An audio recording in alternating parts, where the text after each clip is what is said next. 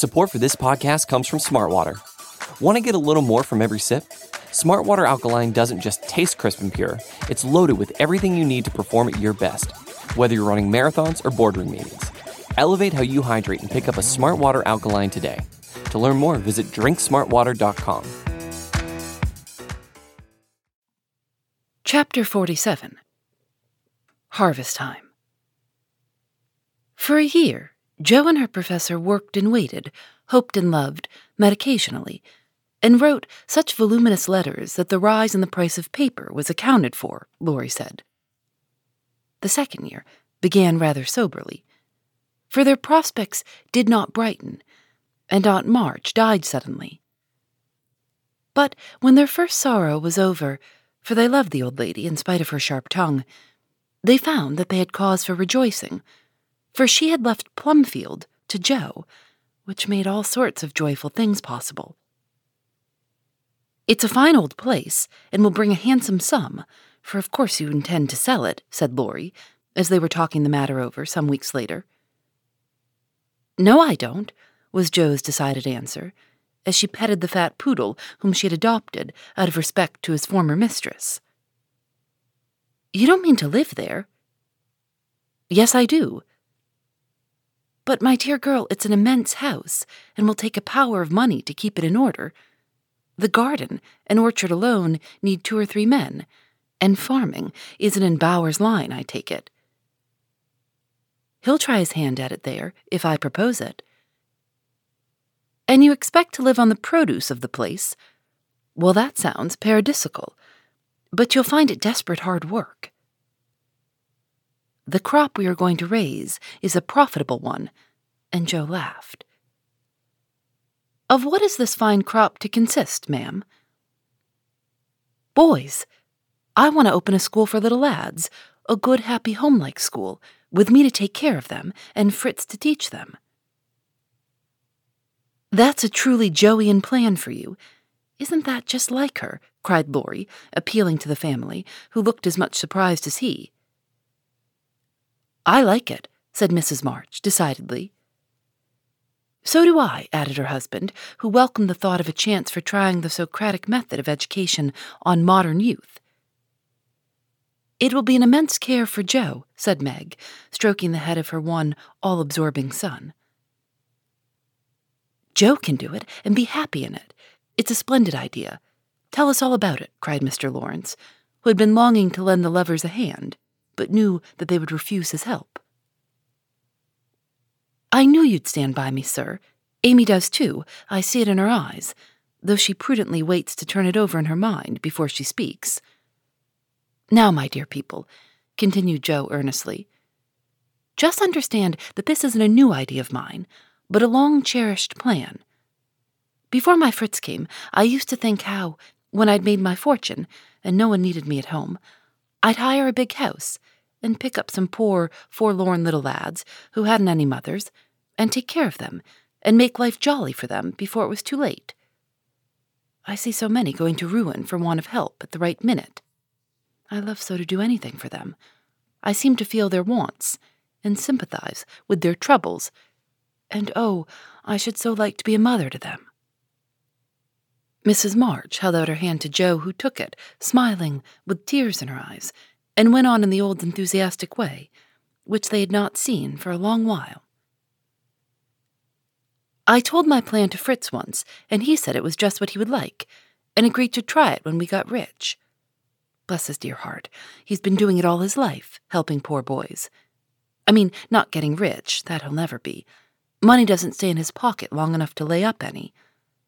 But now, thanks to my good old aunt, who loved me better than I ever deserved, I'm rich. At least I feel so, and we can live at Plumfield perfectly well, if we have a flourishing school. It's just the place for boys.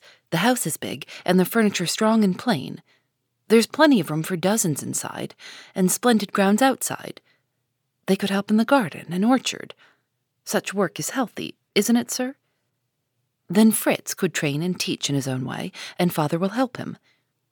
I can feed and nurse and pet and scold them, and Mother will be my standby. I've always longed for lots of boys, and never had enough. Now I can feel the house full and revel in the little dears to my heart's content. Think what luxury, Plumfield my own, and a wilderness of boys to enjoy it with me. As Jo waved her hands and gave a sigh of rapture, the family went off into a gale of merriment, and Mr. Lawrence laughed till they thought he'd have an epileptic fit. "I don't see anything funny," she said gravely, when she could be heard. "Nothing could be more natural and proper than for my professor to open a school, and for me to prefer to reside in my own estate." "She's putting on airs already," said Laurie, who regarded the idea in the light of a capital joke. "But may I inquire how you intend to support the establishment? If all the pupils are little ragamuffins, I'm afraid your crop won't be profitable in a worldly sense, Mrs. Bower." "Now don't be a wet blanket, Teddy. Of course I shall have rich pupils, also. Perhaps begin with such altogether. Then, when I've got a start, I can take in a ragamuffin or two, just for a relish. Rich people's children often need care and comfort, as well as poor. I've seen unfortunate little creatures left to servants, or backward ones pushed forward when it's real cruelty. Some are naughty through mismanagement or neglect, and some lose their mothers. Besides, the best have to get through the hobbledehoy age, and that's the very time they need most patience and kindness. People laugh at them and hustle them about, try to keep them out of sight, and expect them to turn all at once from pretty children into fine young men. They don't complain much, plucky little souls, but they feel it. I've been through something of it, and I know all about it. I've a special interest in such young bears, and like to show them that I see the warm, honest, well-meaning boys' hearts, in spite of the clumsy arms and legs and the topsy-turvy heads. I've had experience, too, for haven't I brought up one boy to be a pride and honor to his family?" "I'll testify that you tried to do it," said Laurie with a grateful look. "And I've succeeded beyond my hopes, for here you are, a steady, sensible businessman, doing heaps of good with your money, and laying up the blessings of the poor instead of dollars. But you are not nearly a businessman. You love good and beautiful things, enjoy them yourself, and let others go halves, as you always did in the old times. I am proud of you, Teddy, for you get better every year, and everyone feels it, though you won't let them say so. Yes, and when I have my flock, I'll just point to you and say, 'There's your model, my lads.'" Poor Laurie didn't know where to look, for man though he was, something of the old bashfulness came over him as this burst of praise made all faces turn approvingly upon him. "I say, Jo, that's rather too much," he began, just in his old boyish way. "You have all done more for me than I can ever thank you for, except by doing my best not to disappoint you. You have rather cast me off lately, Jo, but I've had the best of help, nevertheless. So, if I've got on at all, you may thank these two for it," and he laid one hand gently on his grandfather's head, and the other on Amy's golden one, for the three were never far apart. "I do think that families are the most beautiful things in all the world," burst out Jo, who was in an unusually uplifted frame of mind just then. "When I have one of my own, I hope it will be as happy as the three I know and love the best. If John and my Fritz were only here, it would be quite a little heaven on earth," she added more quietly. And that night, when she went to her room after a blissful evening of family councils, hopes, and plans, her heart was so full of happiness that she could only calm it by kneeling beside the empty bed, always near her own, and thinking tender thoughts of Beth. It was a very astonishing year altogether, for things seemed to happen in an unusually rapid and delightful manner. Almost before she knew where she was, Jo found herself married and settled at Plumfield. Then a family of 6 or 7 boys sprung up like mushrooms, and flourished, surprisingly, poor boys as well as rich, for Mr. Lawrence was continually finding some touching case of destitution, and begging the Bowers to take pity on the child, and he would gladly pay a trifle for its support. In this way, the sly old gentleman got round proud Jo, and furnished her with the style of boy in which she was most delighted. Of course, it was uphill work at first, and Jo made queer mistakes. But the wise professor steered her safely into calmer waters, and the most rampant ragamuffin was conquered in the end. How Jo did enjoy her wilderness of boys, and how poor dear Aunt March would have lamented had she been there to see the precincts of prim, well-ordered Plumfield overrun with Toms, Dicks, and Harrys. There was a sort of poetic justice about it, after all, for the old lady had been the terror of the boys for miles around, and now the exiles feasted freely on forbidden plums, kicked up the gravel with profane boots unreproved, and played cricket in the big field where the irritable cow with a crumpled horn used to invite rash youths to come and be tossed. It became a sort of boys' paradise, and Laurie suggested that it should be called the Bower Garten as a compliment to its master and appropriate to its inhabitants. It never was a fashionable school, and the professor did not lay up a fortune, but it was just what Jo intended it to be, a happy home-like place for boys who needed teaching, care, and kindness. Every room in the big house was soon full. Every little plot in the garden soon had its owner. A regular menagerie appeared in barn and shed, for pet animals were allowed. And 3 times a day, Jo smiled at her Fritz from the head of a long table, lined on either side with rows of happy young faces, which all turned to her with affectionate eyes, confiding words, and grateful hearts, full of love for Mother Bower. She had boys enough now, and did not tire of them, though they were not angels, by any means, and some of them caused both Professor and Professorine much trouble and anxiety. But her faith in the good spot which exists in the heart of the naughtiest, sauciest, most tantalizing little ragamuffin gave her patience, skill, and in time success. For no mortal boy could hold out long with Father Bower shining on him as benevolently as the sun, and Mother Bower forgiving him 70 times 7. Very precious to Jo was the friendship of the lads, their penitent sniffs and whispers after wrongdoing, their droll or touching little confidences, their pleasant enthusiasms, hopes, and plans, even their misfortunes, for they only endeared them to her all the more. There were slow boys and bashful boys, feeble boys and riotous boys, boys that lisped and boys that stuttered, 1 or 2 lame ones, and a merry little quadroon who could not be taken in elsewhere, but who was welcome to the Bower Garden, though some people predicted that his admission would ruin the school. Yes, Jo was a very happy woman there, in spite of hard work, much anxiety, and a perpetual racket. She enjoyed it heartily, and found the applause of her boys more satisfying than any praise of the world. For now she told no stories except to her flock of enthusiastic believers and admirers. As the years went on, 2 little lads of her own came to increase her happiness. Rob, named for Grandpa, and Teddy, a happy-go-lucky baby who seemed to have inherited his papa's sunshiny temper as well as his mother's lively spirit.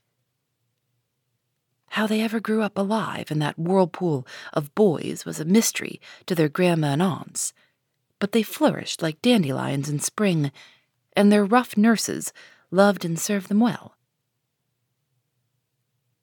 There were a great many holidays at Plumfield, and one of the most delightful was the yearly apple-picking. For then the Marches, Lawrences, Brooks, and Bowers turned out in full force and made a day of it. 5 years after Jo's wedding, one of these fruitful festivals occurred, a mellow October day, when the air was full of an exhilarating freshness, which made the spirits rise and the blood dance healthily in the veins. The old orchard wore its holiday attire. Goldenrod and asters fringed the mossy walls. Grasshoppers skipped briskly in the grass, and crickets chirped like fairy pipers at a feast. Squirrels were busy with their small harvesting. Birds twittered their adieu from the alders in the lane, and every tree stood ready to send down its shower of red or yellow apples at the first shake. Everybody was there. Everybody laughed and sang, climbed up and tumbled down. Everybody declared that there had never been such a perfect day or such a jolly set to enjoy it. And everyone gave themselves up to the simple pleasures of the hour as freely as if there were no such things as care or sorrow in the world. Mr. March strolled placidly about, quoting Tusser, Cowley, and Culiamella to Mr. Lawrence, while enjoying the Gentle Apple's winery juice. The professor charged up and down the green aisles like a stout Teutonic knight, with a pole for a lance, leading on the boys who made a hook and ladder company of themselves and performed wonders in the way of ground and lofty tumbling. Laurie devoted himself to the little ones, rode his small daughter in a bushel basket, took Daisy up among the birds' nests, and kept adventurous Rob from breaking his neck. Mrs. March and Meg sat among the apple piles like a pair of Pomonas, sorting the contributions that kept pouring in, while Amy, with a beautiful motherly expression in her face, sketched the various groups and watched over one pale lad who sat adoring her with his little crutch beside him. Jo was in her element that day, and rushed about with her gown pinned up and her hat anywhere but on her head, and her baby tucked under her arm, ready for any lively adventure which might turn up. Little Teddy bore a charmed life, for nothing ever happened to him, and Jo never felt any anxiety when he was whisked up into a tree by one lad, galloped off on the back of another, or supplied with sour russets by his indulgent papa, who labored under the Germanic delusion that babies could digest anything, from pickled cabbage to buttons, nails, and their own small shoes. She knew that little Ted would turn up again in time, safe and rosy, dirty and serene, and she always received him back with a hearty welcome, for Jo loved her babies tenderly. At 4 o'clock a lull took place, and baskets remained empty while the apple pickers rested and compared rents and bruises. Then Jo and Meg, with the detachment of the bigger boys, set forth the supper on the grass, for an out-of-door tea was always the crowning joy of the day.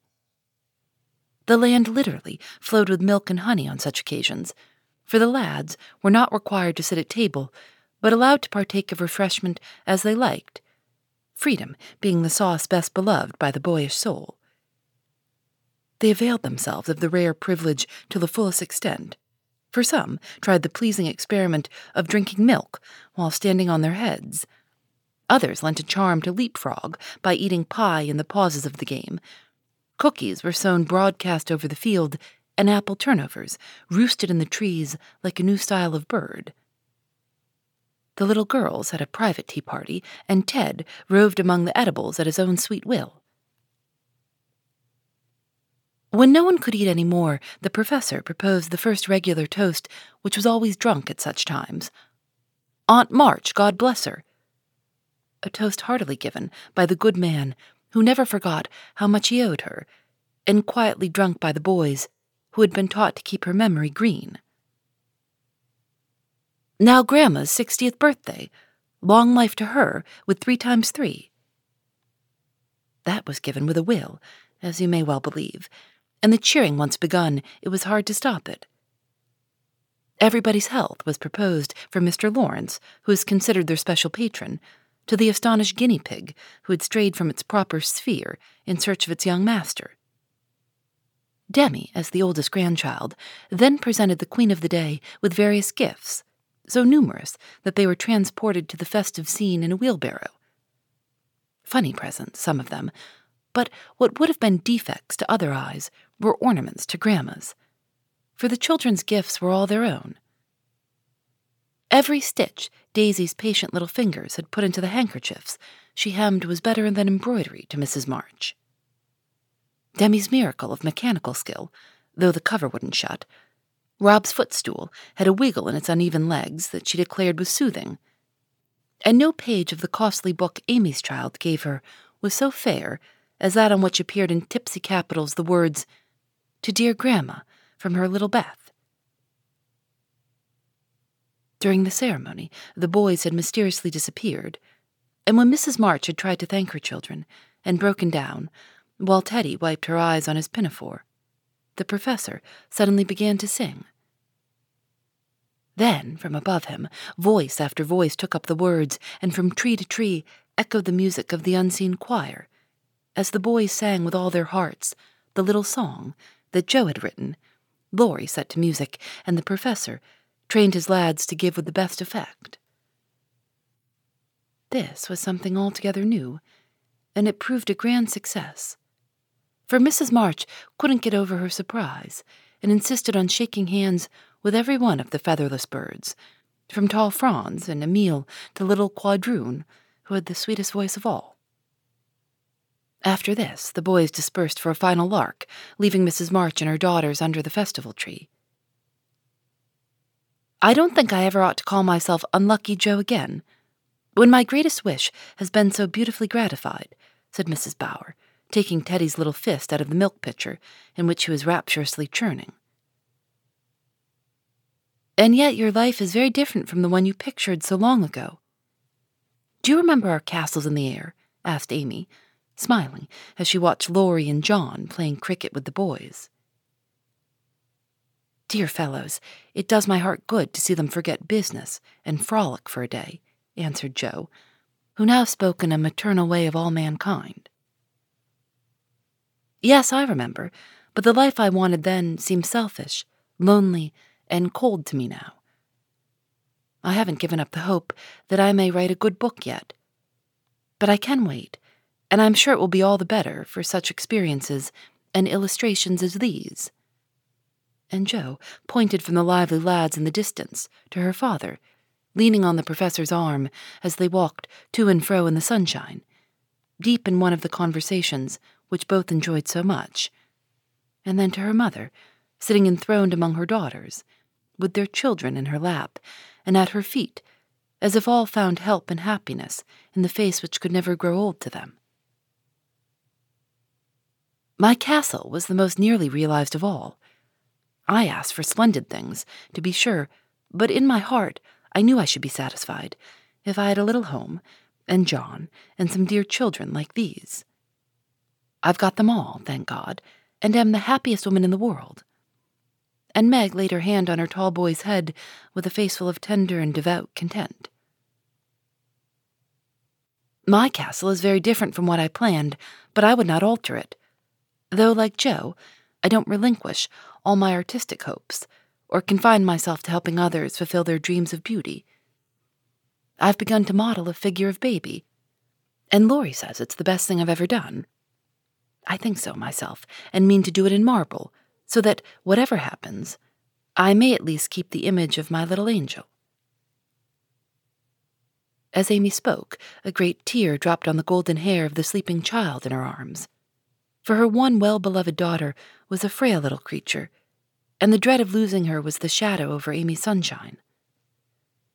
This cross was doing much for both father and mother, for one love and sorrow bound them closely together. Amy's nature was growing sweeter, deeper, and more tender. Laurie was growing more serious, strong, and firm, and both were learning that beauty, youth, good fortune, even love itself, cannot keep care and pain, loss and sorrow from the most blessed, for into each life some rain must fall, some days must be dark and sad and dreary. She is growing better, I am sure of it, my dear. Don't despond, but hope and keep happy, said Mrs. March, as tender-hearted Daisy stooped from her knee to lay her rosy cheek against her little cousin's pale one. I never ought to, while I have you to cheer me up, Marmee, and Laurie to take more than half of every burden, replied Amy warmly. He never lets me see his anxiety, but is so sweet and patient with me, so devoted to Beth, and such a stay and comfort to me, always, that I can't love him enough. So in spite of my one cross, I can say with Meg, thank God I'm a happy woman. There's no need for me to say it, for everyone can see that I'm far happier than I deserve, added Jo, glancing from her good husband to her chubby children tumbling on the grass beside her. Fritz is getting gray and stout. I'm growing as thin as a shadow, and am 30. We never shall be rich, and Plumfield may burn up any night, for that incorrigible Tommy Bangs will smoke sweet fern cigars under the bedclothes, though he set himself afire 3 times already. But in spite of these unromantic facts, I have nothing to complain of, and never was so jolly in my life. Excuse the remark, but living among boys, I can't help using their expressions now and then. Yes, Joe, I think your harvest will be a good one, began Mrs. March, frightening away Big Black Cricket that was staring Teddy out of countenance. Not half so good as yours, Mother. Here it is, and we never can thank you enough for the patient sowing and reaping you have done, cried Joe, with a loving impetuosity, which she never would outgrow. I hope there'll be more wheat and fewer tares every year, said Amy softly. A large sheaf, but I know there's room in your heart for it, Marmee dear, added Meg's tender voice. Touched to the heart, Mrs. March could only stretch out her arms, as if to gather children and grandchildren to herself, and say, with face and voice full of motherly love, gratitude, and humility, "Oh, my girls, however long you may live, I never can wish you a greater happiness than this." That's the end of Little Women. Phoebe Reads a Mystery is produced by Jeffrey Nils Gardner and Susanna Robertson. We'll be back in a few days with a new book. Phoebe Reads a Mystery is recorded in the studios of North Carolina Public Radio, WUNC.